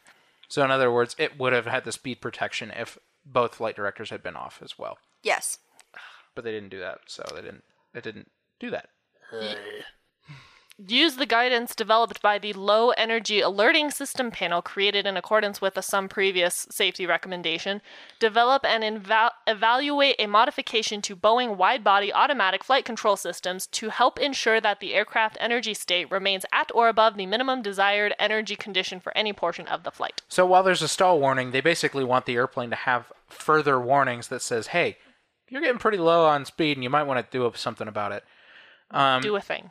And I can tell you on the 787, actually, that there's a yellow zone, and it's not that that doesn't exist on these other airplanes, but the yellow zone basically tells you, hey, you're getting into the lower energy zone where this airplane won't maneuver very well, and then if you get any lower, you're just gonna stall. And when it gets into that zone, it already gives you an oral warning that you have to respond to. What plane did you say that The is? 787. Oh, okay. And you have to respond to that warning. You have to make sure you're aware of it and correct for it, or the alert won't go away. Recommendations to the Aircraft Rescue and Firefighting Working Group. Work with the FAA and equipment manufacturers to develop and distribute more specific policies and guidance about when, how, and where to use the high-reach extendable turret's unique capabilities. There it is again. Work with medical and medical-legal professionals, oh my gosh, There's a word. organizations to develop and distribute guidance on task prioritization for responding aircraft rescue and firefighting personnel that includes recommended best practices to avoid striking or rolling over seriously injured or deceased persons with ARFF vehicles in a mass casualty situation. Which is the person they're talking about. They ran over. Just going back to that person who got run over by a fire truck. Yeah. Don't go plowing Basically, through don't do stuff. that again. A Yeah. lot of it is because my understanding of the situation and what happened, and I've watched some videos and read some things, there was a really big breakdown in leadership and communication between all of them. And so while they were focused on trying to help people and put out the fires, they were so focused on those tasks without much prioritization and enough help from and enough guidance from, a supervisor to say, hey, whoa, before you jump in on that action, there might be something, you might be putting another task at risk, or, causing something else to go wrong, or safety of the passengers and this and that. And that's how they believe that she got run over, is because they were kind of carelessly driving around trying to put out the flames rather than kind of paying attention to where they were going. Makes sense. I mean, I get it. Those guys, they were just trying to do the jobs, like taking out the fire. Again, you can't entirely blame them, because it's not, Especially if she was covered in foam. they were in a really, really tough situation. Yeah. They didn't mean to run her over. Just But to if be more careful in future. But if she had been alive before she was run over, that would have been a much bigger problem. Yes, it would have been. But they determined that she probably was not. So. Correct. And quite possibly some of these firefighters, they never encountered, like, a crashed plane, so... Oh, you'd be surprised. I would say some, not all, but some. It doesn't take a crash plane to need to have experience. Yeah. Anyway, develop a minimum aircraft rescue and firefighting staffing level that would allow exterior firefighting and rapid entry into an airplane to perform interior firefighting and rescue passengers and crew members. So have enough people. Yep. Who are trained. Develop and distribute, in conjunction with the FAA, guidance and training materials to ensure that all airport and mutual aid firefighting officers placed in command at the scene of an aircraft accident have at least a minimum level of aircraft rescue and safety training. I think that just reiterated a previous one. Yes, it Yeah, basically we does. already read through that one. Yep. To the City and County of San Francisco. Only 2 recommendations.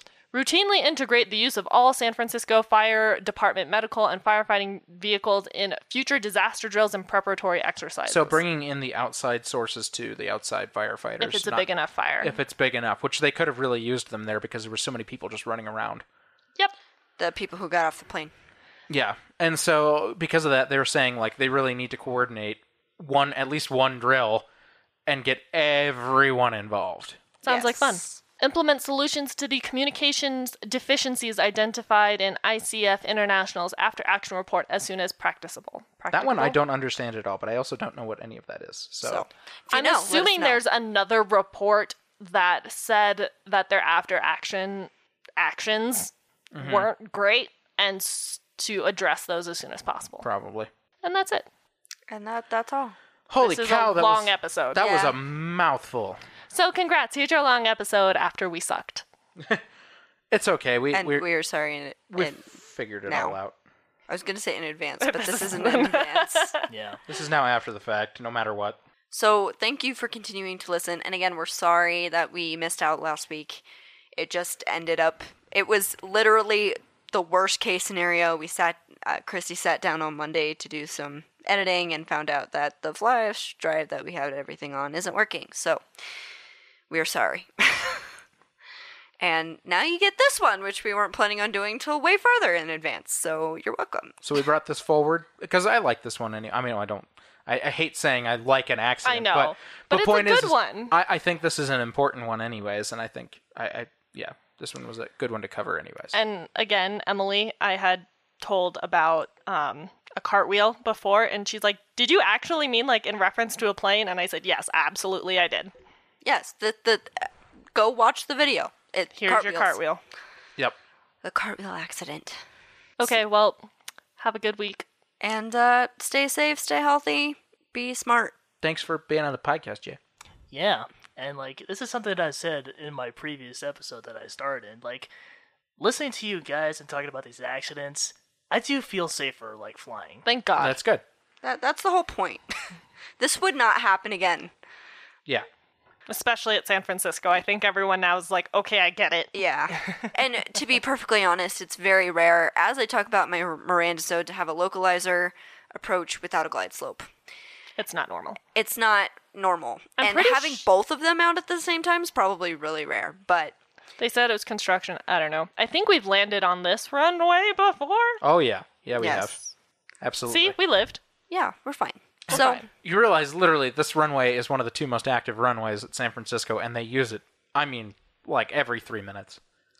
There At are least. literally millions of people land there every year on that runway. so you're perfectly safe. Yeah. This was truly bizarre, but especially considering this was a 777. 777 is an incredibly safe airplane. Obviously. I mean, it still is one of the only airplanes with a safety record that has no major mechanical caused hull loss. Yep. Okay. Have a good week. Keep your airspeed up. Please like and follow us on Facebook and Instagram at Hard Landings Podcast and on Twitter at Hard Landings Pod. Also, subscribe and leave us a 5-star review on whatever platform you're using to listen. If you want to see photos and sources for this episode, please visit us at hardlandingspodcast.com, where you can also leave us feedback and ask questions. This episode was researched and written by Nick and Christy. Our theme song was written by Miranda and performed by all 3 of us, plus Leo. And our logo is by Naomi, and our social media is coordinated by Sonora. Catch you next time.